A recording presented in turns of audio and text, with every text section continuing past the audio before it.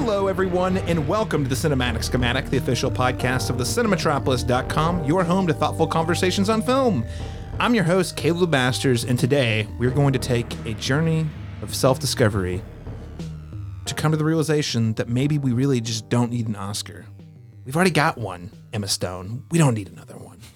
That's right. Today, we're going to be reviewing Yorgos Lanthimos' Poor Things. We're going to start with an icebreaker question before jumping into a spoiler-free review of the film. We'll also provide a verdict and recommendation there. And then we're going to conclude the show by going into an in-depth spoiler discussion. So joining me today, as always, he rode in on his electronic horse, LaRon Chapman, Cinematic Schematics co-host and award-winning Oklahoma filmmaker. Welcome to the show. It is always a pleasure to be here. Thank you for having me. Also joining us from the Cinematropolis and Flick Attack, Daniel Bokemper. Daniel, welcome back. Hey, happy to be here. Also happy to report that I'm pretty sure the brain inside my head is mine originally. And oh, snap. So we brought Daniel here because we thought, what better to talk about a film about women empowerment than Daniel Bokemper's beard? Right. Exactly. Yes, I'm going to let it do the talking for 90% of it. It's talking right now. It's very important to have the Daniel Beard perspective on a movie about women. That's for sure. And thankfully, filling that gap today, thank God she said yes on short notice. Chelsea Radaman from Geek Girl Features. Chelsea, welcome back. Hello, I'm welcome. I'm so happy to be here. You know, it was so funny. We had planned this show before I had seen the movie. And originally we had 3 dudes in the cast. I'm being honest. I was Yorgos. I was like, you know what? I know I'm going to be at least interested in what's going on. I'm just going to go in blind. I'd seen the trailer once, but honestly, hadn't really thought much about it outside of seeing it in the theater. And, you book it. And then halfway through the movie, I was like, oh, crap. We got 3 dudes on a podcast about women empowerment. This is not right. Not right in the universe. But luckily, the universe did us a favor. And Chelsea, on short notice, was able to join us on the show today. So thank you. Yeah, anytime. And it's not superheroes. It's not. Yay! It depends on how you look at it. I was going to say, I mean, I guess the Ruffalo is in this movie. he doesn't. He hulks out a little bit. I mean, parts of him definitely Hulk out, right? Jesus Christ. Before we get into today's review, listeners, I just want to note, if you're listening to the show today and you enjoy the conversation and you like our Oscar takes, or maybe you don't, you can support us by subscribing and leaving us a rating and a review on your preferred podcast app. You know, this is most relevant to Apple Podcasts. We have a 4.6 rating, guys, and I really...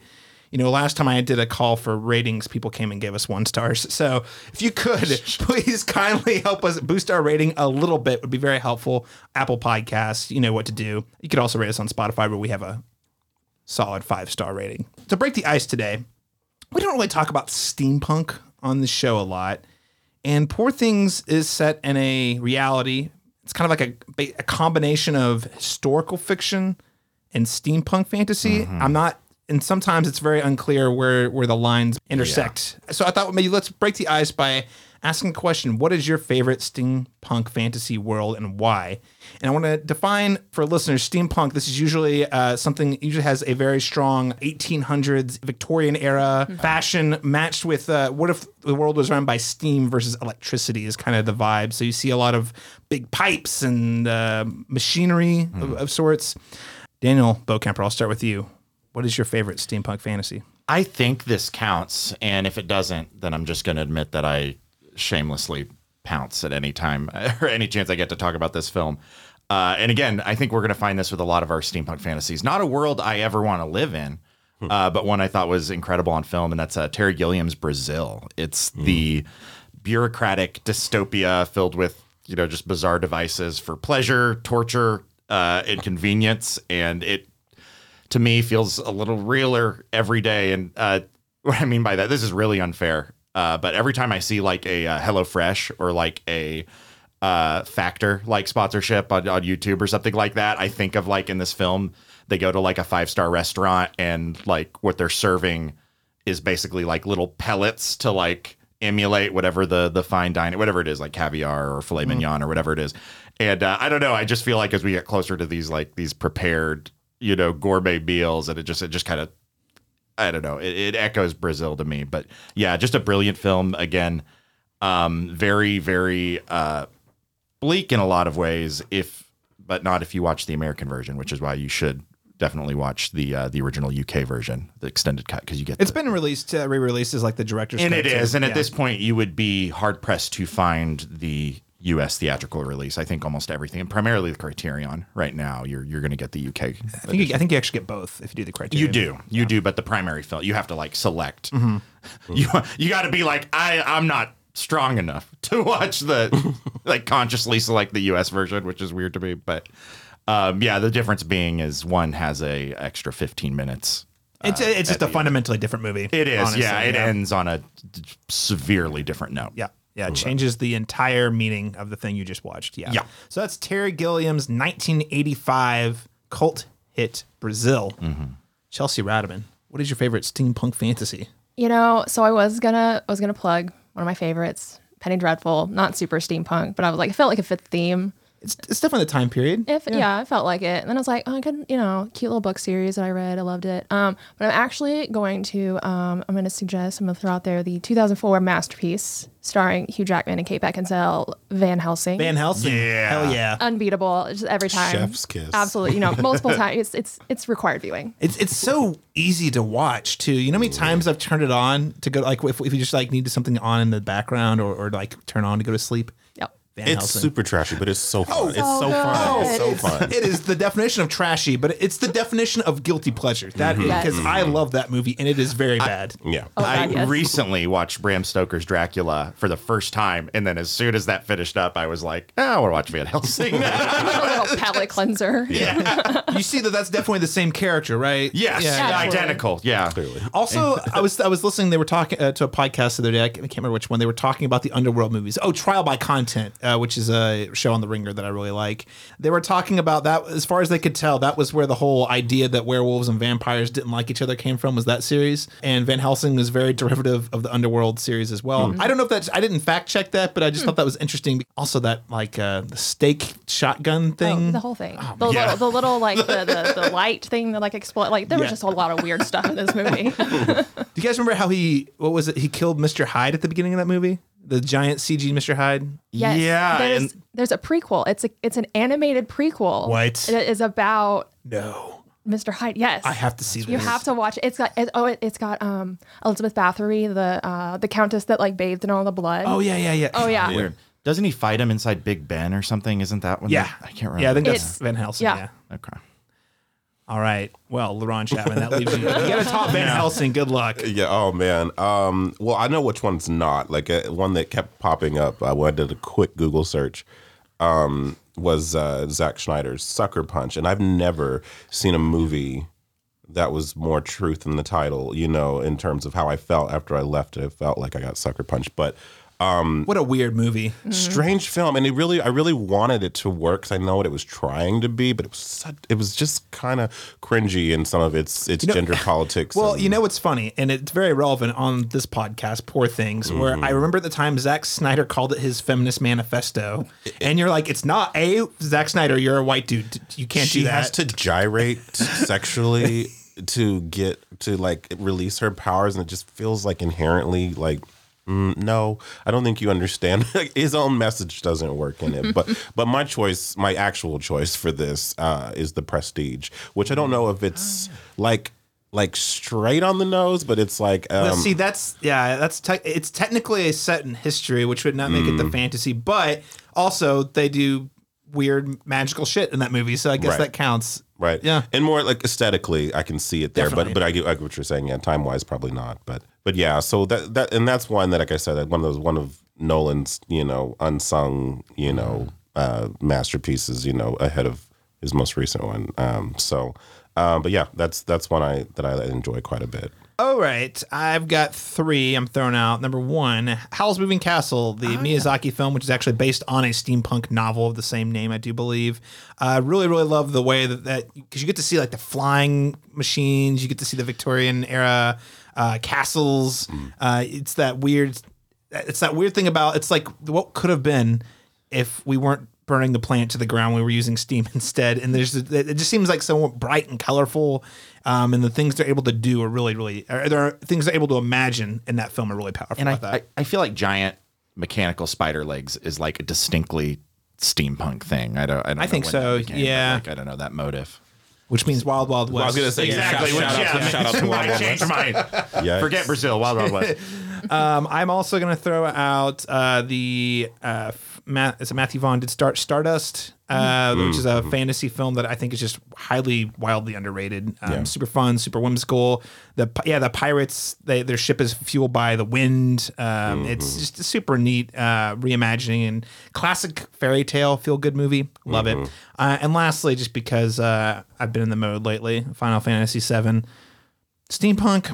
Oh yeah, definitely Absolutely, steampunk yeah. inspired for sure. And there's a lot of pro-environmental messages in that game as well. And hey, we got a new one coming out, sequel to Final Fantasy VII Remake coming out in February. So riding that high. It's a very cool lived-in world that I appreciate, with a bunch of also steampunk, but also lots of weird 90s sci-fi shit in it too. Yeah. So listeners, what is your favorite steampunk fantasy? You can let us know by hitting up the Cinematropolis on our social media channels, including Facebook, X, Threads, Instagram at the Cinematrop, or you can just send us an email at thecinematropolis@gmail.com.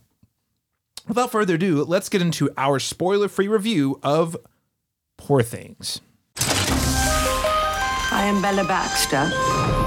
I'm a flawed, experimenting person. I seek outings and adventures. Bella's so much to discover. You're the most beautiful woman I've ever seen. I am finding being alive fascinating. Bella. Why I keep it in my mouth if it is revolting? I must go punch that baby. So according to IMDb, Poor Things is described as the incredible tale about the fantastical evolution of Bella Baxter, a young woman brought back to life by the brilliant and unorthodox scientist Dr. Goodwin Baxter. Few important tidbits about this movie. This is Yorgos Lanthimos' 8th film as a director, and his first one since 2018 was a big awards favorite, The Favorite, also starring Emma Stone, Rachel Weisz, and Olivia Colman. Poor Things is based on the 1992 novel of the same name by Alistair Gray. The film stars Emma Stone, Mark Ruffalo, Willem Dafoe, Rami Youssef, among several others. And this film, Poor Things, was famous, or perhaps infamous, depending on your point of view, for winning the Golden Lion Award at the 2023 Venice Film Festival. So we're going to be talking a little bit about the awards contention here today with this film. And winning the Golden Lion's a pretty strong case. It's definitely one of those nice notches on your belt if you're running for the Oscars. Yeah. So with that said, what is your overall impression of Poor Things? What did we like? What didn't we like? Chelsea Radaman, start us off. So I'm honestly, we watched this movie, two weeks ago, whatever. I'm like still digesting it because there's like much happening. I loved, everybody was committed. Like everybody was so brave. Emma of all of them. And being able to set a lot of the conversation that you're having in that like fantastical setting really lets you expand that conversation that you're having with it. So I loved all of it. Honestly, it was just every piece of it I loved. Head over heels. Yes. All right. Love to hear that. LaRon Chapman.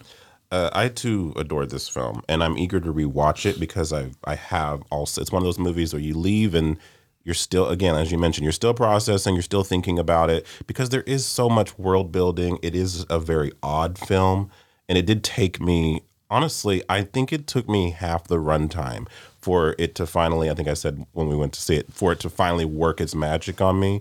But it was an aha moment more than I was never bored leading up to that. It was more so like just a lot of things it's throwing at you visually and thematically.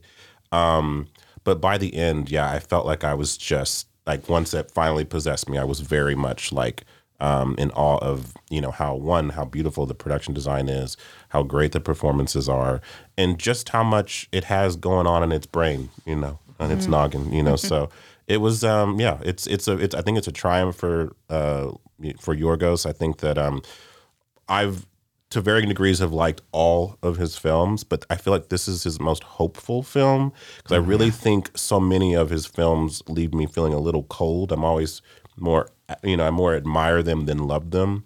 this is the first one I could say that I actually felt very inspired and felt good coming out of, because I think its character, finally he found a character that he didn't just want to like cut open and, you know, see their insides. You know, it's like he actually cared about, you know, what was going on with this character. And I mean, although he did cut her open and look at her. He literally cut her open, but yeah, he definitely seems to be, he seems to have an affection for this particular character. So, all right. So overwhelmingly, this side of the table really likes the movie. Daniel Bokemper. Yeah, I will have to agree with Chelsea and LaRon. And this is the case. I usually tend to respond positively to Yorgos's work. I think that disarray he establishes, I think of in like The Lobster and Dogtooth as well. I think that's his first feature-length film. No. That's the first one people heard about. Is it? Okay. Yeah. He does have another one, and I can't remember. Two more before that. Yeah. Was it the? Yeah, I remember the Alps. I can't remember if that one came after. I think Dogtooth was just his first hit. It was his first hit. Yeah. But that being said, I think the disarray he places you in, I think even the world building, even within reality itself, I think he has a strong aptitude for world building. And at the same time, I really like his stories tend to lean into characters discovering, like finding their agency despite these kind of reality breaking obstacles. And I think in Bella's case, it's kind of, you know, you have the systemic, it's like she's getting hit by like both angles. You have the systemic, you know, chauvinistic Victorian society where it's run by a lot of men who just like to kind of own things. And then at the same time, internally, you know, with her own story and sort of a like pseudo Frankenstein story that's going on there. I think it just executes that so well, and it does approach it in a way that's actually more optimistic and hopeful. I would argue that while a lot of his films end on rather bleak notes, I think, you know, some of them, again, Dogtooth and The Lobster, I think do end, in Alps end hopeful, but like obviously you've seen this person go through a lot of irreparable damage, and then in this film, I think it actually it still has all of that, but it is more optimistic, and I think he did a lot to diffuse the bleakness. It's more warm. Yeah, no, there's a happily ever after. This is a happily ever after. It's a fairy, and it is a fairy tale. Yeah, it feels a lot more like a fairy tale by extension. And so while there's a big element of this film that makes me, you know, feel like I have to add an asterisk when I say it's like his most accessible film, but I do still stand by that, in that I think from a narrative perspective, it's a really easy watch.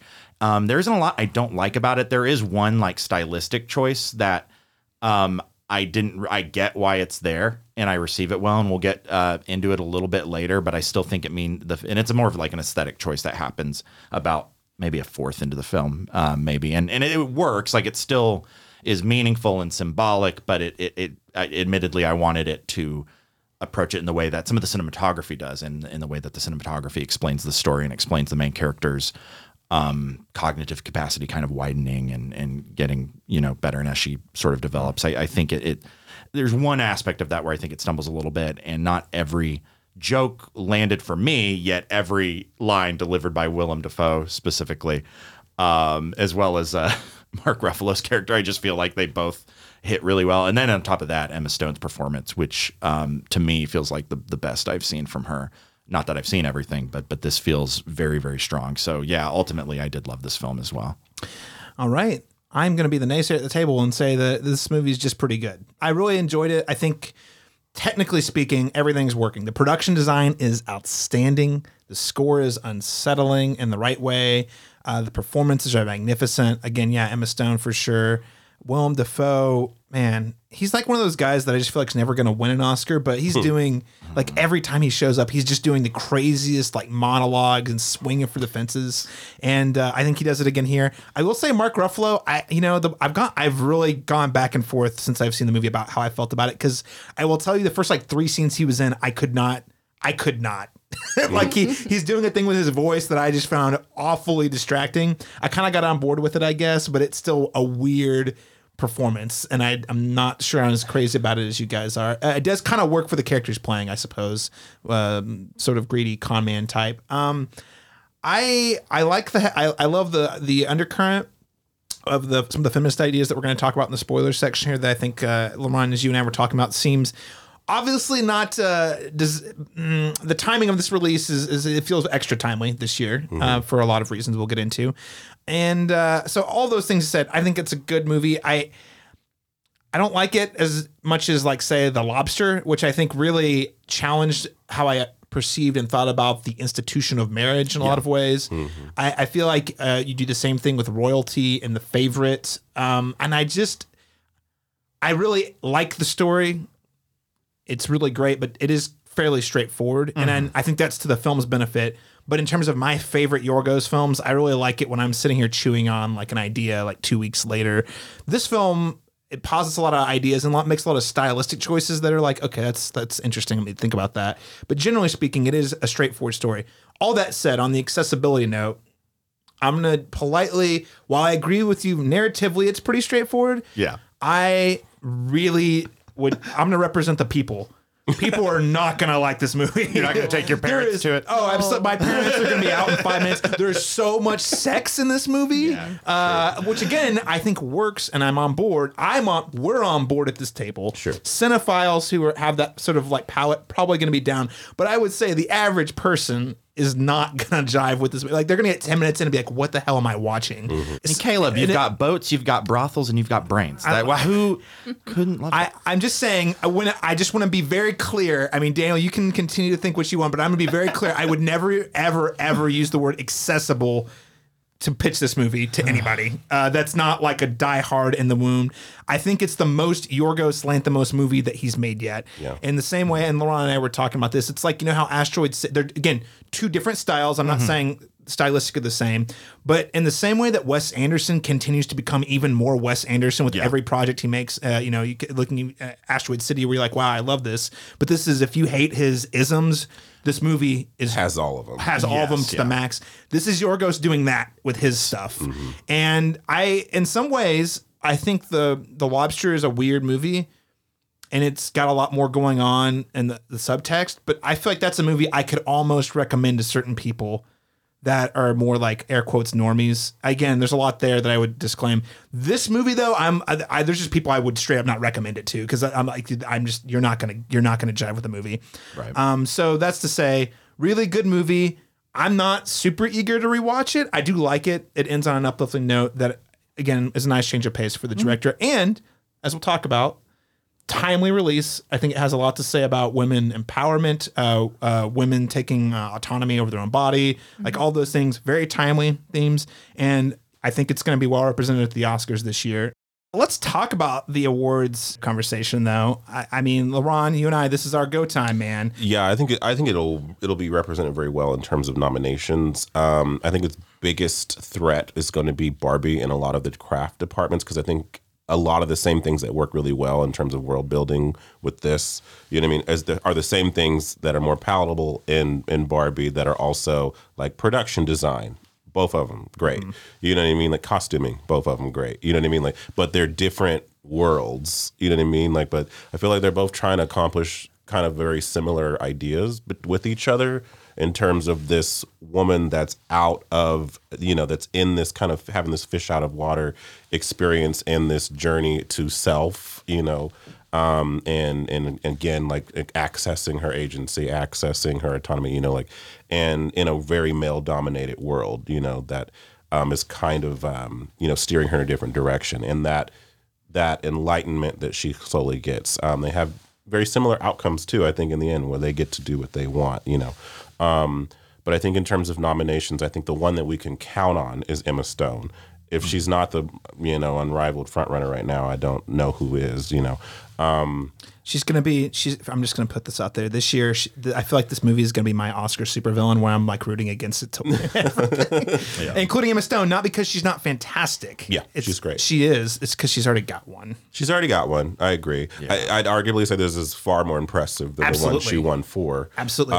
And I kind of wish there was, if she hadn't won for La La Land, you know what I mean? Then maybe this would be like a, girl, you did that thing. You know what I mean? Like, so, but that being said, I think we'll see this in picture, director, costuming, production design, score, editing, sound. So, I mean, really, I think double-digit nominations. How well it's going to fare in those will we'll see. It'll be interesting. It'll be interesting to see. So I don't think you'll have to be rooting against it too much because I don't know if it's going to win all those categories. I think it's just going to be shown a lot of love in terms of the craft department. So it definitely stands out. I'll say that. It's very unlike, I mean, at least visually, definitely like anything else that will likely be nominated this year. So I give it points for originality. Yeah, yeah.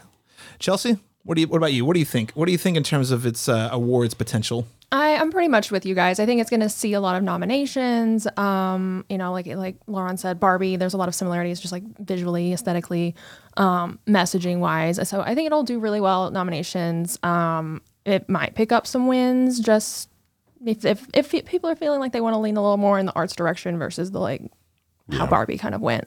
But there's between Barbie and Maestro, because Hollywood really likes to reward movies about itself. Maestro is actually, that's a good point. Maestro is actually going to be the supervillain this year.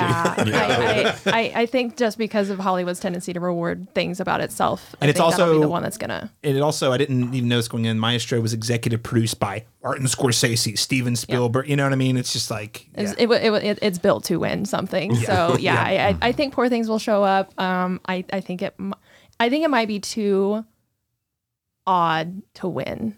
Things. Okay, I think that's fair.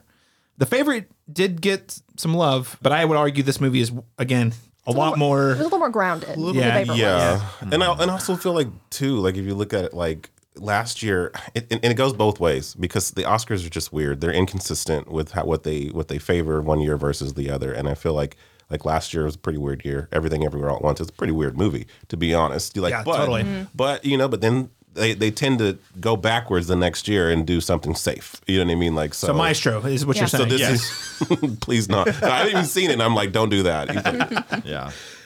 Daniel, what are your thoughts on awards potential here? No, and mostly in the same boat. Like it's going to be everywhere, and you're going to see a lot of it. But whether or not it will bring anything home, I do hope.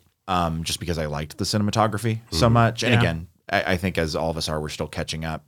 It is top of mind for me in my favorite films of the year. But again, whether or not that plays out, and that's reflected in the awards, again, I think it will have a very strong presence. But you're right. I do think maybe we got our weird pick, and well deserving with last year too. I think we were all pretty unanimously behind it. But with Everything Everywhere All at Once, but with this year, I just see it having a very strong presence, but I don't foresee it taking home anything. And even as strong as Emma Stone's performance is, I am kind of in that camp where I'm like, well, you already got one. We don't need another one. But at the same time, I also think it's just when I think of those individual categories, it's pretty easy for me. Again, except for cinematography, this film really speaks to me there. But in case of a lot of other things right now, I feel like I've seen maybe slightly better films. That obviously doesn't always pan out in award season. But yeah, I don't see it walking away with a ton, but definitely being nominated for a bunch, almost everything. Yeah. Cinematography, we're thinking Rodrigo Prieto is going to get nominated twice, once for Barbie, once for Killers. And if that's the case, those two movies could split his vote. Could cancel and out. then that could lead to a third choice. And it probably is in third place in that regard. I would say. So, yeah. So there's some ways. There's some avenues where. Well, although Hoyt van Toyma for Oppenheimer's that's true. That's going to be a tough one to beat. And there's a lot of love for Oppenheimer this year. So yeah, for sure. Yeah. They did invent black and white IMAX. That was the first film to ever do black and white IMAX cinematography. So something to be said about that. But all right, so we've got a lot of juicy tidbits to talk about in the spoiler section. But let's just really quickly get through our letter grades and recommendations. So, Ron Chapman, what letter grade would you give Poor Things? I'm giving it an A-. There's some aspects of it in terms of length that I think pacing wise, you know what I mean? Here and there, I was thoroughly engaged, but there are moments where I did see it kind of slow start, man. You said it earlier. A slow start because it's really got a lot on its mind and it's really got to set a really strong foundation. So I understand why that's there, but it does take a minute to get where it's going. But when it does, I was very enthralled. So A- I feel like feels right, in that regard. All right, Chelsea Radman. Yeah, I'm gonna give it an A. Everything that you're watching, everything that you're thinking about, feeling, everything is just. I think it delivers really well for it. Awesome. Daniel Bokipper? Yeah, mine is an A- as well. As a whole, really, really, really like it. I think it's just a relatively small editing choice that does carry out through the film, that I think there was maybe an opportunity to better mesh the narrative and the overall theme of the film with that. And it just feels abrupt. I understand why it's there, but it feels a little bit weird. And yeah, I think overall though, just the performances, again, for the most part, the cinematography, and then just the world building, and it's really funny. And on the pacing note, there was a moment I remember distinctly where I was like, oh no, this is actually going to start to like overextend itself a little bit in that final act, but it really didn't. It really, I had that fear, but then it just moves in a really nice and engaging way. I know exactly. Once we get to that final chapter, there is like, okay, we where do you're we like, need one more chapter, and then but then it was a really good one. It really underscores, I think, what the movie was about, and necessary. Yes, and very necessary for that character. And I think it was, it could have derailed a lot of the goodwill the film built, but I think ultimately it didn't. It found a really nice place to finally rest on. So A- for me. A-, again, B+. I think I like a lot about this film a lot. I love certain things about this movie. I do think the world building's impressive. I think the cinematography, the production design is just kind of mind-blowing. All the technically, I think it's great. I don't think it's my favorite of Yorgos' movies. I do think The Lobsters probably still sticks out to me a little more. But again, I still think this is an extremely strong outing. I think people who know what they're in for with Yorgos are going to love it. And I think the plus is because bringing sex back to cinema, because lots of it. That's a loaded conversation, but I'll just say Hollywood in general has become kind of, what's the word? Sexless. Just say it. In the last decade, yeah. Which is kind of weird because I remember growing up, it's like, oh, Hollywood's full of sex and sin and stuff. I'm like, not really, man. Like even like the rated R movies, it's pretty rare you get like any sort of steamy sex scenes anymore. There's a whole conversation about that I don't want to get into around intimacy coordinators and all of that. It's very valuable, different conversation, very valuable tools that hopefully will enable us to do this in a more responsible Even Nolan way. brought sex into a movie this year, an R-rated movie. We were like, wait a minute. Wait a second. Nolan doesn't do that. Didn't do that. Yeah. So I don't know. It's just a nice thing to nod because that is a and it factors. It's essential to the story and the character. It's so essential. It's not gratuitous in that way, right? You know what I mean? Like, I wouldn't even. Yeah, I would say meaningful. it's very meaningful, and it's just nice though because it is a part of the human experience that I feel like, especially in America, we don't really talk about in a meaningful way enough. For the story, not only to include it, but for really to be about how sex functions as a gateway to your own humanity, I think, and your own identity, like all that stuff is pretty powerful. So that's why it gets a plus. It went from a B to a B plus because bringing sex back to the cinema. What other things would you recommend? Could be movie, television shows, novels, music, video games. Daniel Bokemper? Yeah, I think, again, it is a very difficult, a hard watch, but I think it's a worthy one. I would encourage people to go back to Yorgos' early filmography and watch Dogtooth, his first hit, not his first feature-length film, but his first notable film. Oh, want to clarify. Dogtooth is his third film. Yes. His first one is My Best Friend in 2001. Then he had another one in 2005 called Canetta. I have not seen either of those films, but Dogtooth shows up in neither being The Alps, Alps which is good, but I think it's after Dogtooth. It is 2011, yeah. Yeah, okay. But that would be to dive into Yorgos a little bit deeper. And again, I would agree with Caleb. I actually do like The Lobster more than this film. That's the one I keep thinking about. But again, we've mentioned that multiple times. I think just to go and do a hard nerd turn as far as if you want more steampunk and you want a good steampunk story, I recently caught up with both the manga and the television adaptation of Full Metal Alchemist Brotherhood specifically. You watch it's just Brotherhood specifically? Yes, yes, Brotherhood, which is the better one. Yeah, if you tend to talk to people will mention that as being the better. Laurent and I were just talking about anime yesterday and how confusing it can be, and that's Full Metal Alchemist Brotherhood is a good example of that. It is, but yeah, if you're going to experience one of those forms of the story, definitely do Brotherhood. It's a lot more succinct. Apparently a more sincere adaptation. Well, except there's two different mangas too. I don't know, whatever. It's the one the guy who wrote the original manga says is the better version. Exactly, yes. And so I would encourage either reading or again probably watching Full Metal Alchemist Brotherhood. But yeah, a lot of steampunk goodness and just a really sincere story about two brothers who made a mistake and kind of have to live their lives with that mistake and are trying to reconcile with that. And I think it does it in a very mature way. And sometimes has to hunt down 7 deadly sins. You know? Exactly. Yeah. And That's a great recommend. That Brotherhood is an exceptional anime series. Yes. Chelsea Ratterman, what would you recommend?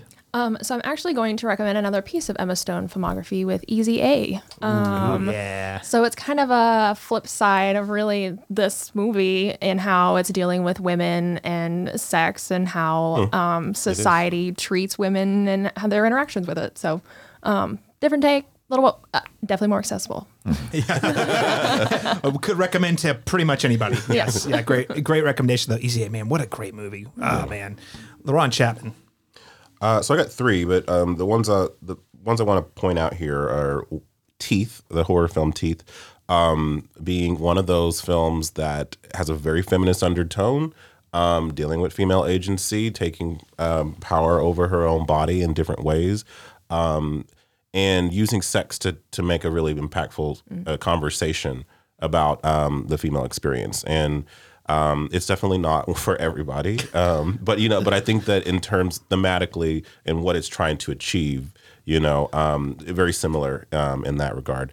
I think an obvious visual inspiration for here, Bride of Frankenstein, is definitely obviously in informing a lot of what's going on in the story visually. And then I mentioned Barbie several times. I really do think there's a correlation with these two movies. It's a great pairing. I just think they're, just thematically, there's a lot going on similar with both of these characters.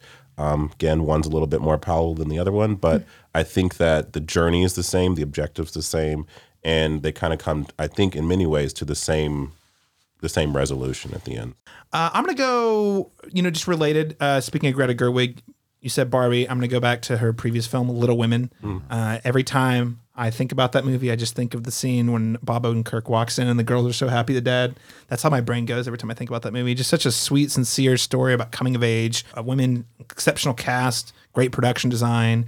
I also want to give a shout out to an underseen film called 20th Century Women, which came out a few years ago. Kind of, you're looking at basically 3 different generations of women processing what it's like to live at the end of the 20th century. What are their experiences? What can they learn from each other? And what can they pass down to the next generation?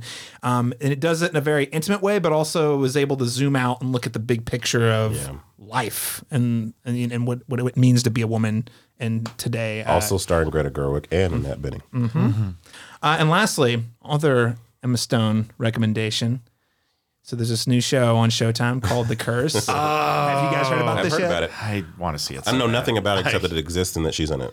But Alongside Nathan Fielder as the co-star. Are you familiar with Nathan Yes, Fielder's yes. work? Okay. And the third thrice is Ben Safdie. So here's the Google synopsis, and I'm going to tell you how good it does or not. But Whitney and Asher Siegel are a newlywed couple struggling to bring their vision for eco-conscious housing to the small community of Española, New Mexico. But their efforts are complicated by an alleged curse and an eccentrically flawed TV producer, Dougie, that's the one played by Ben Safdie, who sees opportunity in their story. And as the series unfolds, the couple find themselves caught in a mysterious web of ethical and moral gray zones, all while trying to keep the relationship afloat and conceive a child. It's so uncomfortable. okay. It's so funny. I don't know if you guys, if you're familiar with Nathan Fielder's other work, it's that kind of funny where you're like, what is going on? Oh, this is uncomfortable. And then but then you're like laughing through it. There's just all sorts Like of a nervous laughter or like a... It is very nervous laughter. Yeah. But again, here's the thing. Nathan Fielder's other work is like reality TV. So this is what makes it kind of interesting because his others is like, how much of this is real? What's not real? Yeah. What kind of situations is he putting real people in? This is all scripted, but he's able to, like, the energy is the same. It's people getting in these crazy, uncomfortable conversations on the screen about really uncomfortable topics. There's also a big subtext about gentrification, which is, I say subtext, pretty textual, but like they're kind of exploring like, what is this doing to communities? It's deeply funny, guys. Yeah. Deeply, deeply funny. Just check it out. The Curse, it's on, if you have Paramount Plus, you can watch it via Paramount Plus because Showtime and Paramount have combined into one app at this point. So check it out there. All right, without further ado, let's go ahead and get into our spoiler discussion for Poor Things. It's moving. It's alive. It's alive. It's alive. It's moving. It's alive. Oh, it's alive. It's alive. It's alive. It's alive. Oh,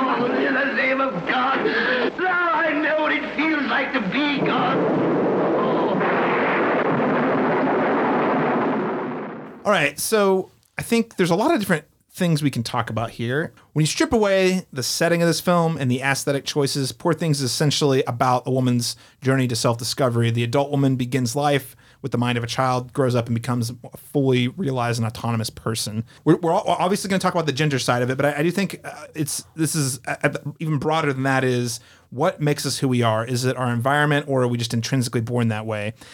So what do we think makes Yorgos' take on this classic thing through Poor Things unique and distinct? So I'll open up a table. Chelsea? Ooh. LeBron? Who wants to take it first? It's a deep, methodical question. Yes.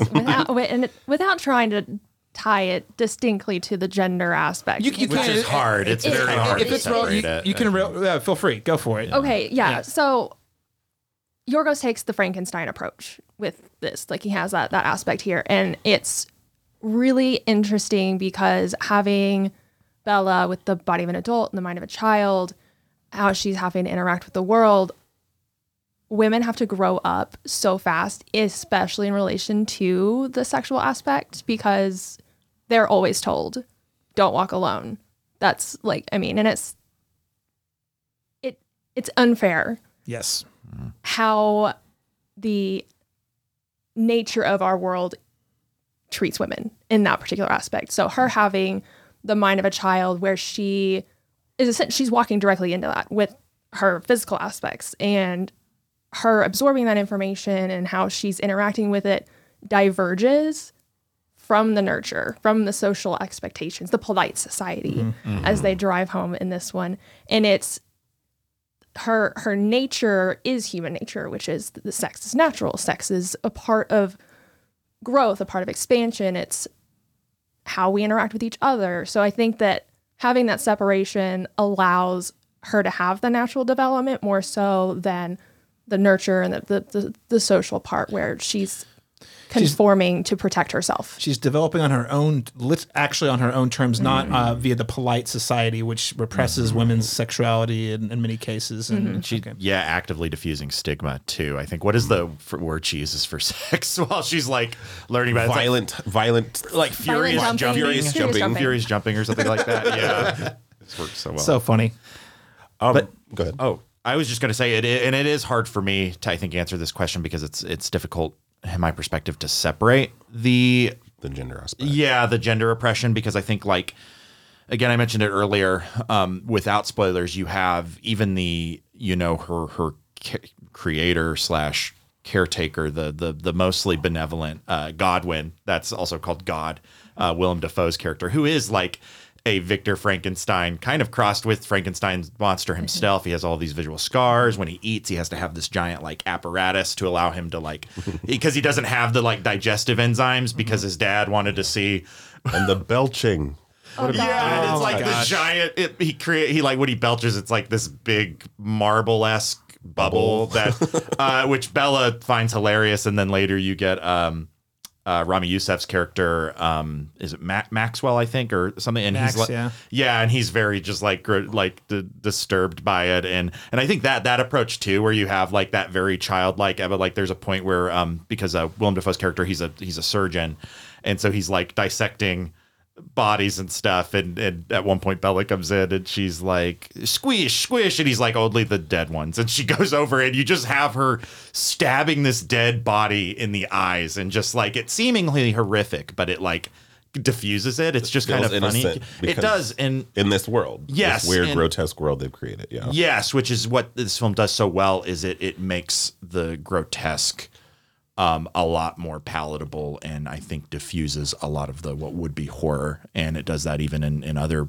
not every aspect, and because it still keeps it, and I think it has that good balance. But yeah, I think you have Godwin, this character that creates her, and he's like, oh, I did this thing, and this is actually like one of the like most like groundbreaking medical procedures, experiments ever, and it's like, I just want to marry her off. Like, I want to reintegrate her into this society that is just utterly oppressive and actively removing agency from women. So he's even from that, but then you have, remnants of her past life. In both Mark Ruffalo's character, the lawyer, who like we're mentioning earlier, his performance, and whether or not it, like, I will say, It's so silly. I'm not going to defend it and be like, oh, it's a great performance, because there is a moment like when he's first introduced, I could not stop thinking of Jared Leto's role in House of Gucci. Like it felt close to that a little bit. I finally bought in, but the first scene he shows up, I was like, oh, this is one of those performances. It is, and it ultimately works. But then Christopher Abbott's character, who's introduced far later, because she has to reconcile with her past, and I think it's appropriate that she does, that she faces her past, but she's her before she basically dies, and what leads to her reanimation as Bella. This character, she had a past life as I think Victoria maybe was her name, and which was appropriate because she is this just in Victorian society and like the perfect stand-in, and she ultimately committed suicide while she was pregnant. That's what allowed for the whole operation to get her the child.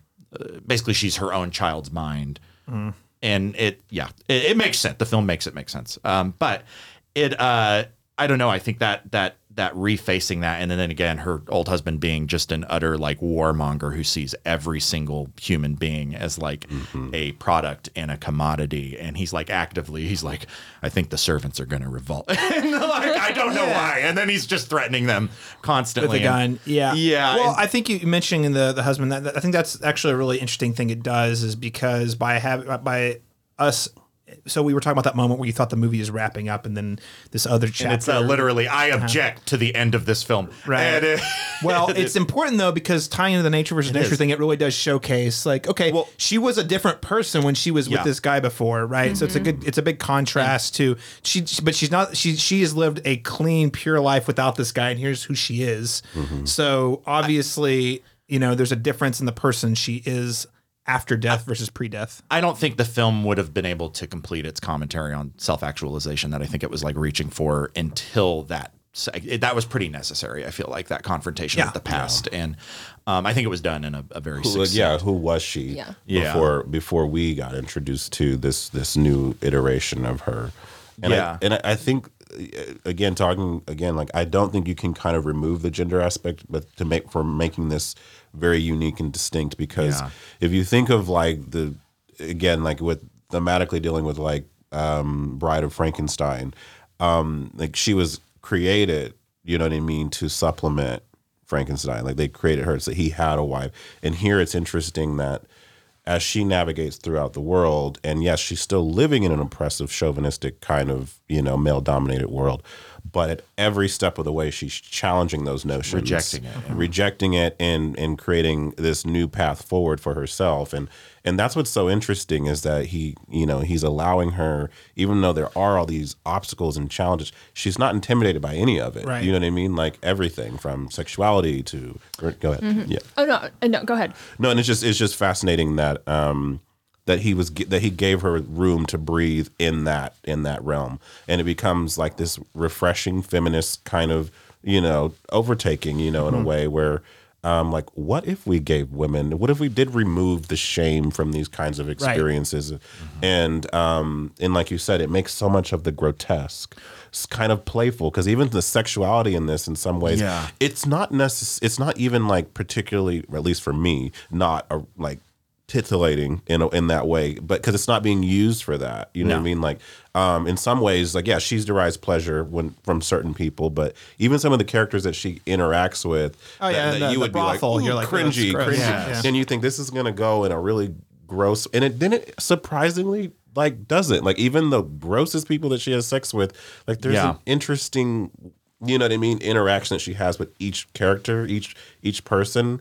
Because she's always in control of the situation. And I think that's what changes it. Because normally we're seeing the woman being violated in some way. And because that's removed here and the shame is removed here and her power is there, it doesn't, it takes that kind of, I don't know. It's unique because there's like what setup is she's one of the Toms that enters the brothel is a man with his kids, and he wants to show his kids how to have sex, and it's still gross. Like, I'm not going to say it's not gross. Yeah, it's pretty gross. Yeah, it's gross, but like this, I think the power of this film is that it's able to like kind of diffuse that and turn that around into a moment where she again is asserting some kind of control, and I don't know. I just think that's I mean, impressive. I think the perspective, as I could tell, that the film took was that she's using the prostitution as a tool, which as a tool to a means to get out of the situation she's in, which I mean, as the dude who's asked about, is this ethical? And that there's actually a decent number of women who say, I mean, yeah.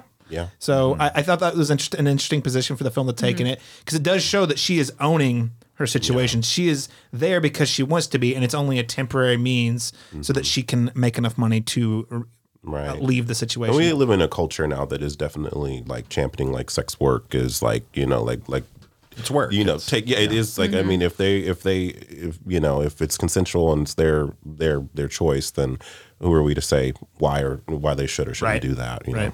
Chelsea, you were gonna say something? Yeah, I was gonna say kind of how we talked about earlier, like Yorgos's work, how it's a little bit more bleak. I think that potentially Yorgos could have gone that tact with this one and ended it when her old husband showed up. And if the movie had ended with, okay, she's had this life, she's done this self-discovery, and it's like she has discovered she needs to conform. It could have ended with, I'm going to go with my husband, I'm going to go back to this life, and that is the reality we all face. Yeah. Could have been just as, but he went the other way, so. Which frequently would have been bleaker. I mean, I guess if we didn't know who the guy was, you know. I think it's just a really powerful way to, I think, explore the sexuality and what that actually looks like when applied to like real world in terms of like human development, because that is her. She knows that it's pleasurable, and through that, she's able to start asking all these questions and learn about herself and what she likes and doesn't like. Gateway to her identity, I thought. What did you guys think about how this film utilizes that episodic chapter structure to kind of showcase different stages of her maturity? Because I thought it was pretty neat, because you basically have there's like every time we go to a new chapter, she seems like she's evolved more from the previous chapter, because she in that first chapter she can barely speak. You know what I mean? Yeah. Well, in the visual, normally I don't like because this one does also feature like abrupt like title cards. What would be the word for title card? And in most cases, I kind of think that's a little bit. I think of like was this the last podcast we were on together, Chelsea? Was it the Zack Snyder cut of? Because you were on that one, Yeah, right? I was, but I like that one has like such like just abrupt, title cards that say nothing. And this film, normally I'm like kind of reluctant to embrace that, but in this film, I think those like you have her like floating amongst a fetus, and then you've got like her like lounging on a bisected brain, and as she starts to grow a little bit more and more, and then I think with those cuts you do start to see slight. Except one, and I'll explain it with the change to color. Like normally at first the cinema, you have a lot of like fisheye lenses, you have a lot of very narrow framing, and then it starts to expand, it starts to get a little bit bigger, it starts to get more vast, and then you do have an abrupt shift to color when the first time she has sex, and like I get it, and it maybe that demanded an abrupt change because sexuality was going to become such a big part of this film, but for me I felt like I wish that was a little bit more progressive, but all in all, it still does a big not progressive, but more gradual. And like, I think all in all, it does a really good job of conveying that cognitive development and again, that actualization that she starts to bring. And then by the final act, you do have, full in color, fully wide angle, no fisheye lens anymore. And I think that works really well from the film aesthetically. I think it does a lot to carry what this film is about. So overall, I like those transitions, and I think those title cards do kind of help. But I also wonder if it necessarily needed them. And I like them because they're just like, it's eye fodder a lot. It just looks cool, and it's like it's only a glimpse, so you get this like weird surrealist dreamscape. I've come around to that sort of language, the title cards. You don't want to use it in every film, but I think especially one that's structured in a film similar to this, and if it's implemented well, I think it's a pretty nice touch. I mean, I was trying to think.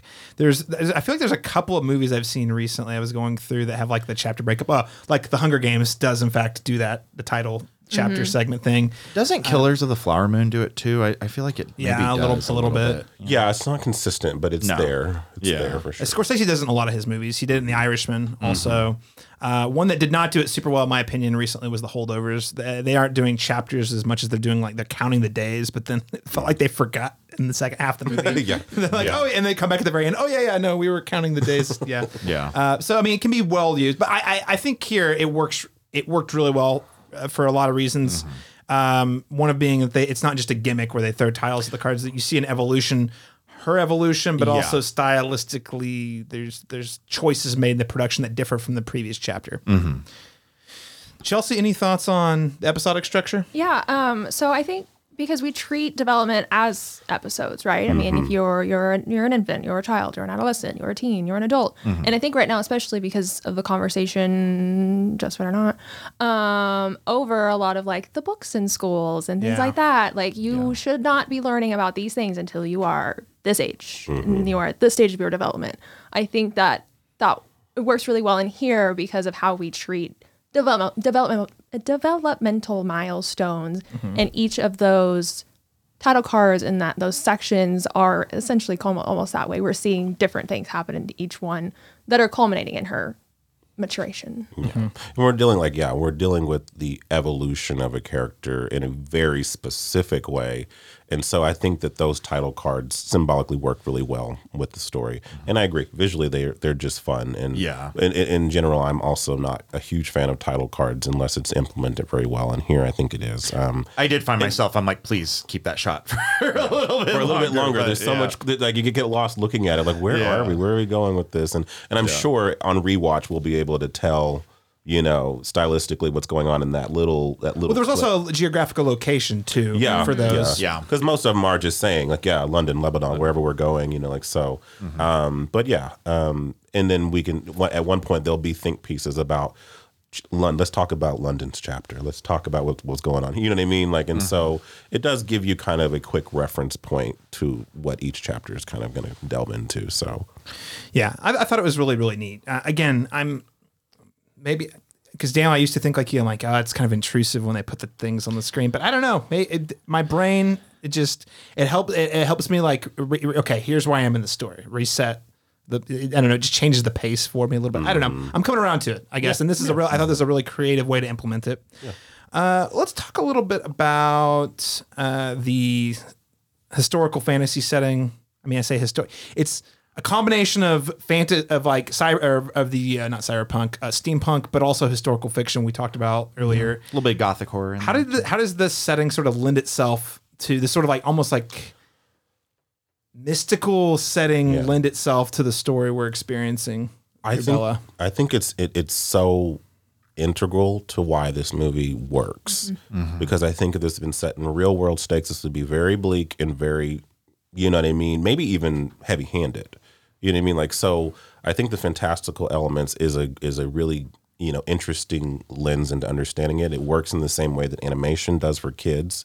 You know what I mean? How you put them in these fantastical settings to kind of chew on some very timely themes, movies like Inside Out, for example. Like, how can we talk about depression that in a way that a kid will understand, even if they don't know the term yet, but they'll understand like what that's like.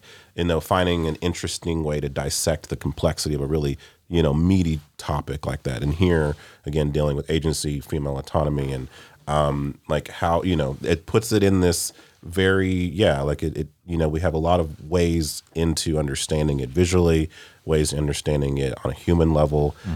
So it explores it in many different ways. And so I think that the fantastical element is the strength of the film in terms of conveying all of its themes, a lot of meaty themes at the same time, so. Yeah, and I think the world building you're getting at this, like the environment that she is placed in and that specific fantasy setting, I think really speaks to who Bella is out the gate as a character as she starts to find this, who she is in her entirety now and the wholeness. But everywhere she looks, there's a reflection of what she is, which is an amalgam. I mean, right out the gate, you see like, what is it, like a Boston Terrier crossed with a goose, right? And all of these like kind of Arthur Gordon mentioned it, the Dr. Moreau-esque setting, and then you see, the gag with the horse, the visual, which was probably one of the best visual gags of the film, the horse crossed with the carriage, but it's like literally a horse head on top. And again, it's these things that are melded together, and she too is like this meld together. Unfortunately, the other thing you see that's melded together, which is actually very, very real, is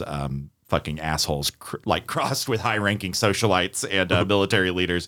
That's the one that hits a little close to home, but I think that idea of manipulating the world for science or fancy is like a part of the weird space that Bella both finds herself, but I think ultimately pierces and again becomes a fully formed, her own distinct being, despite her origin. And I think the fantasy setting really helps carry that idea. And again, especially with all of the amalgams in the word. Like at first it's weird. It actually is like unsettling. And I think this kind of speaks to where you mentioned how the film finally clicks like halfway through. And I get that because at first it just feels like, wow, we have this like, again, for lack of a better term, a kind of like fairy tale princess. And I think that's visually conveyed with like Bella and her initial like outfitting. She has those massive, what's the word for shoulder pads? But like, is it like pauldrons or something like that? And probably. I think, that, and then you see Chelsea, do you know what those are called? No, not off the top of my head now. Yeah, They're probably called that, Daniel. Yeah. Is it? Yeah, let's go. Probably. Yeah. But it's that, and then again, these very grotesque creatures and Willem Dafoe's Godwin at the same time, and again, how that slowly morphs into something that's really just like not only like her holistic self, but also just wholesome ultimately at the same time. And it's in the final shot of the film when you have a lot of like, at least one thing that's frankly pretty scary, in that somebody has had their brain switched with an animal. And, Right. It was hilarious. but it was hilarious. And it was like, oh, everything is right in the world. Yeah. But yeah, no. I think that fantasy setting just helps kind of get that idea across of being an amalgam and being quote unquote like unnatural, and then slowly making that natural and reclaiming Right. her origin. Yeah. Yeah, definitely fits her journey. The whole world feels a lot more grounded by the. I mean, yes, we still have flipped heads. It's like all there. Like you've got it's still the same, but the way we see it is definitely significantly closer to our reality than the beginning of the film. Yeah. Chelsea, what are your thoughts about the use of this setting? I think it is always amusing to me how we have to be in a place in a fantasy setting for the equality and the like transcension of gender roles to occur. Yorgo still falls into some of the issues the fantasy still has, where it's you have the people of color tend to be guidance more so than the main characters. Very auxiliary. We do have that in here. So it always The kind of spiritual Negro is what we call Yes, that in a lot of movies. but you have to have fantasy in order to have these conversations, because real world doesn't lend itself to them because we can't see past. We get too jaded. We're too jaded to actually have a meaningful conversation. Well, like that sounds great in theory, but ... Yeah. So you have to have a movie like this in order to really point out how backwards and just like how much we cannot transcend our own realities. Yeah.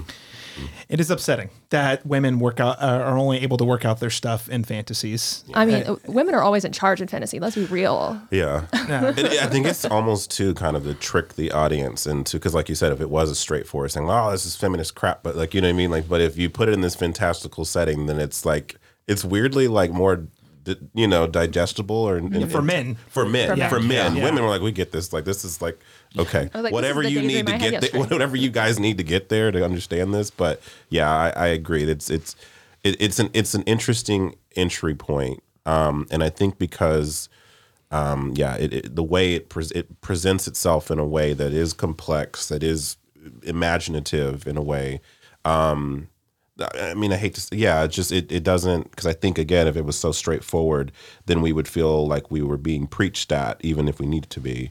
But it finds an interesting way into our psyche to look at things from a fantastical lens, If it had been set in real world, it would have ended with her going back to her husband. Absolutely. Yeah. Absolutely. I mean, have you guys seen White Lotus? I mean, come on. You know what I mean? That's kind of how it would have ended. You're like, man, this is awful. This is terrible. But also, I like money, and I need to have the money for the means, sort of thing. Yeah. Yeah. I don't have much more to add. I did appreciate how, again, going back to the aesthetic evolution, we've already referenced a couple points though. But the world she's in feels the closest to our reality. Like people, the way it's shot, the way people are dressed, the way everyone talks, which I think is a good sort of coming of age thing. You start where everything is fantastic. Everything you see is fantastical. The horses are fantastical. The boats are fantastical. And I felt that like every chapter we get closer and closer towards our reality. Obviously not 100%, or it's all very heightened, but we're seeing stuff like the magic steamboat in the middle of the movie, and you're not really seeing as much. Even the carriages at the end, you're just seeing kind of how they were. Yeah. Right.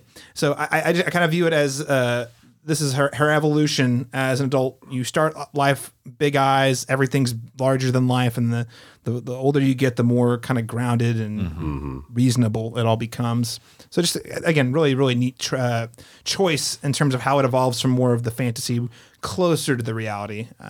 I do want to talk a little about, and here's actually a qualm I had in the movie. I did not say in the spoiler-free section because I didn't want to get ahead of myself. But this film does connect the struggle of gender and to class infrastructure. My criticism is I don't think it says enough, but it's there. There's absolutely no denying it. The way she has sympathy for the people off the boat, right? Obviously, they're studying communism in the university, and so there is some of that in the text. So I just want to get you guys' take. I did not think it said enough about it, though. I felt like there was more to be said about just how the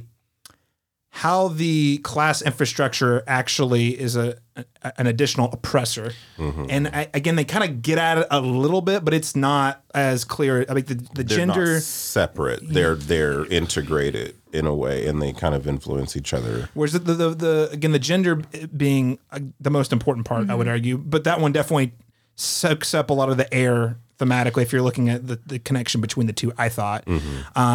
Because again, we really only get one scene where you're seeing people who are in poverty, like starvation. You obviously get the brothel scenes, but even the brothel looks kind of comfortable relative to like some of the people off the boat. Anyway, I just wanted to throw that at you guys. What do you guys think about how the film explores the class struggle with gender? I think that it explores it whenever it's talking about the polite society. Yeah. Women and people are freed from polite society when they have exited the class requirements for polite society. Right. Yeah. And that is very much what happens whenever she gives away all the money and now they're poor and then they get kicked off the boat and all this. So, but she gets to take that agency because she is not bound by the trappings of polite society that says prostitution is bad. Right.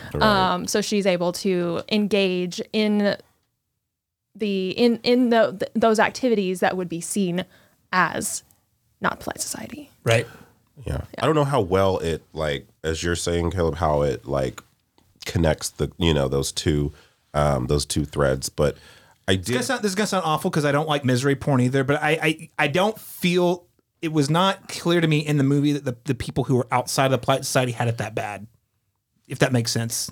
And I think that potentially he was trying to make the point, not that they didn't have it bad, but they did have it better because they're not a part of they are not a polite society, because they are able to behave more naturally, transcend those things. That's how I saw it. And I also felt like what I do like about that sequence in particular is that I feel like this movie is very empathetic in what it's saying about this woman's journey and this woman's experience. And I think that that's a moment where, again, like where she's extending this kind of empathetic gesture that's showing more of her humanity as this process is going on. And, as I don't think it makes a strong enough point about class, but I do think it shows us another shade of her. Yeah, for sure. Of her, of this kind of beating heart she's starting to have for the human experience and why do I get these things and these people don't. And, but the same thing with likening it to like, why do women have to do this and men get to, you know what I mean? Like there's a correlation there. It's not very strong. There's not a huge exploration about like what makes a rich person rich or a poor person poor and how, and what it is. Enough for the class thing to land emotionally, but it does work from a characterization standpoint. Agreed. Well, and I wonder how bloated the film might be if it tried to tackle both, because I think as gender relates to class and kind of this deconstruction of chivalry, it does it pretty well.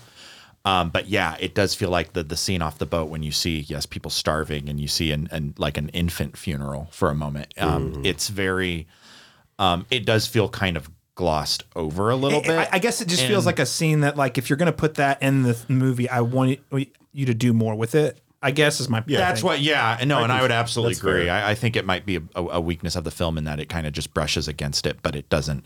It only needs Bella to see it for a moment, so she's like aware of it for the sake of her character. But it doesn't feel like an intrinsic part of the film. It doesn't feel like it really is carried much further than that. And then at the same time, too, and I feel weird saying this, because when I use the word privilege, I don't mean like Bella in her entirety is like in a privileged position, because she isn't, when you take it from a gender perspective. But even when she's like, you know, they wind up in Paris and they're without money because she gave all of Mark Ruffalo's character, I can't think of his name, like Duncan.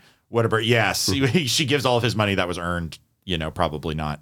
It was gambling. It was gambling, yeah. And then you think of like what his profession was, like a lawyer. So like he probably didn't, and he was like a terrible lawyer. Like there's that sequence when he's introduced. And he's also a con man. So I'm not actually completely convinced he actually was a lawyer, because they also comment on how his grammar was bad. He was looking at the contract and he's like, there are so many typos here. And he's like, yes. And he's like not even there listening. But like, I don't know. It still feels like she has somewhat of a again, like a privileged position in that sequence. Like, even though she still is moneyless and has to go to the brothel. And again, like, it's weird. I just feel like maybe trying to take a stab at classism in that sense, in the you know, the 1% style. Because what did she say at the end? Like, whenever I think she's in like the yellow after she's given the money away. Yeah. And he's on the bench. She's like, you gave all our money away. Now what are we going to do? She's like, well, now you're liberated from this fact that you have all these luxuries and things. Now we have a new way of moving and navigating through the world. And and she's not cynical about that. No. In that way, because she doesn't necessarily see a huge value in that. She disregards. She transcends the polite society. Yes, exactly. It's like we don't need all these things, you know. And that is an interesting stake. Like, she's happy with little, and she's okay with that, despite seeing what she just saw, which was which was the people. It was in Greece, I think, is when they're at, and yeah, I don't know. Something about that doesn't fully click, but at the same time, it's like, how do you make that? Yeah, work, and I don't want to I'm not going to tell armchair direct. It's one of those when I include that, and then they also have a reference when she's going to school for education about how they're learning about communism or whatever, and I'm like, okay, there's something here if they don't really bring it all the way home for me. And perhaps he doesn't. And perhaps he doesn't fully understand it. No, and like, he wants to address it, but he doesn't fully get it. But there is a clear connection between. I mean, we talk about systems, right? There's one of the systems being class, a social economic class, but then also gender being a part of that. And I don't want to think the movie fails. It's just one of those things where I'm like, oh, you're raising this flag, and I'm making a connection in my brain. I'm like, all right, so where are we going with that? Yeah, it's one of the many cool ideas it has in its brain that it just doesn't go far enough with. I think we should. I would love to see explore, and I mean, whether this film or another, I would definitely love to see another director work. It's a great idea, I guess, but it's not fully realized. I think that really it served one small point with the nature and nurture thing, and I think that's really possibly all he wanted out of that, which is she sees this, and so again, that divergence of nature and nurture is that nature says that we should act. And so she acted. Whereas nurture, as in polite society, says, well, those people got themselves where they are. Right. Yeah. Right. Well. And so she is transcending and saying, well, no, we need to act. Sorry, actually. Right. Yeah. Well, it's a powerful scene, by the way. I want to acknowledge that. Well, do we, any other thoughts on Poor Things that anything we haven't hit on that you guys want to call out before we wrap up today's conversation? If you're looking for something interesting, just like go watch it. But I think that the sex aspect, really, honestly, for how much sex is in that movie, it's not sexy sex. No, not at all. So it's very clinical. And I think if you can approach it in that way, I think it's probably a lot of people can watch it if they're just watching it. It has utility. Yeah. It has utility outside of just being arousing or being. I really don't think it's ever designed to be arousing. No, it's not. And it's not. And it doesn't feel objectifying either. You know, which as many naked bodies are in this movie, I think in the same way. Like, I mean, I hate to liken it to like a movie like Shame. You know, where sex is used in a very specific way. Yeah. And it's not for eroticism. It's to convey another, you know, to convey a issue, trauma that he has. And here, you know, it's enlightenment for her. You know what I mean? Like, what's pleasure? Like, am I allowed to have it? Why is there shame attached to it? There is this, like, and I will say, like, whatever one of the slight touches, and this I think speaks to Stone's performance very strongly, is when she is having sex. It's like a inquisitive look. Like, you know what I mean? Like, she's pondering. She's not like, it's more wondering, and it's more trying to understand this thing, not so much like this is just, utterly pleasure or debaucherous or anything like that. It's more of just like, it conveys that of like, It's a part of the human understanding. experience. And the Yes. benefit of her having a childlike mind in a fully developed woman's body is Well, it enables Which you is to still- call out all the BS of the polite side. exactly. Why is it this way? Why is this She's this not way? Well, I'm not going to do indoctrinated. that. She's not indoctrinated, so she gets to act on what comes freely to her. What makes sense? What makes sense, and before all these concepts start to come in and attribute like this is where you're supposed to go, and this is how you're supposed to think, and this is how you're supposed to talk in these settings, and she's like, why? Which I love the scene when we forget that we're not even talking about how funny this movie really yeah. is. And it is pretty funny. Yeah. The lines are very funny. Like the scene where she's spitting out food and she's like, why should I keep chewing it if it's revolting? Because it's not polite. This lady made this food. And then I should go punch that baby because it's irritating me. Like, the impulse. I just find all of that very, very amusing. Also, deliver the typical Yorgos Lanthimos line delivery, and that's consistent in all his movies. Where you're just like, what? It's so deadpan. Everything's so deadpan. Yeah. Well, and there was like, there is this one line, and there is this weirdness, just to mention it a little bit, of like, again, Robbie Youssef's character, like wanting to definitely being very attracted to Bella, despite knowing that like at the time when he made, like by that point, she has the mind of like a 3 or 4 year old. And I think there is some weirdness in that, but it does lead to a line where he asks Willem Dafoe's character Godwin, like, have you ever thought about, like having sex with her or something like that? And he's like, are you insane? He's like, the amount of like energy it would take for me to have an orgasm would like offset all of London's infrastructure or something like that. And I'm like, that's such a good line. But yeah, there's a little bit of weirdness there, but I think the film takes that weirdness and actually says something with it. That's pretty productive. For sure. And the sense of humor is very notable. Yeah. Last thing I'm just going to say, Willem Dafoe. He's amazing. Yeah. He deserves an Oscar. I think between this light and the Lighthouse, I'm just like, man, this guy can just show up and just deliver these crazy impressive performances that no one else can do, but because people are used to him showing up so well every time, that he never gets the credit, he grounds it no matter what he's playing, so Willem is kind of I don't want to. This is a weird comparison. He's kind of like Hugh Grant right now, but William's showing up in the good stuff, and Hugh Grant over here is like, oh, somebody sent me a script, I'm gonna be in it, because he's been in some weird stuff this year. And let's not forget he's going to be an Oompa Loompa. That's later what I'm this saying. year. Like, I think he just gets the script. It's like, yeah. I appreciate Hugh Grant as a performer, so I don't want to sell him short. He's very good at certain things. I think Defoe has been showing up and hitting home runs with very difficult material longer than Hugh Grant. And also even when he's in it for a moment, because he was in Asteroid City too, and it was just momentary, but it's so it's like one of the most memorable films. Florida Project, yep. Kind of steals away the humanity of that movie, but because he can be charismatic and he can be cunning, and you know what I mean. He can play both of those characters, both of those aspects of a character very well. Sometimes at the same time, So, and here he's this monstrous looking character, but he's actually very humane and charismatic, and so I love that. I love that contrast, So yeah. Anyway, give him the Oscar. All right, ladies and gentlemen, thank you so much for tuning into this week's review. Maybe you want to keep up with our guests today to find out where they're doing cool things online.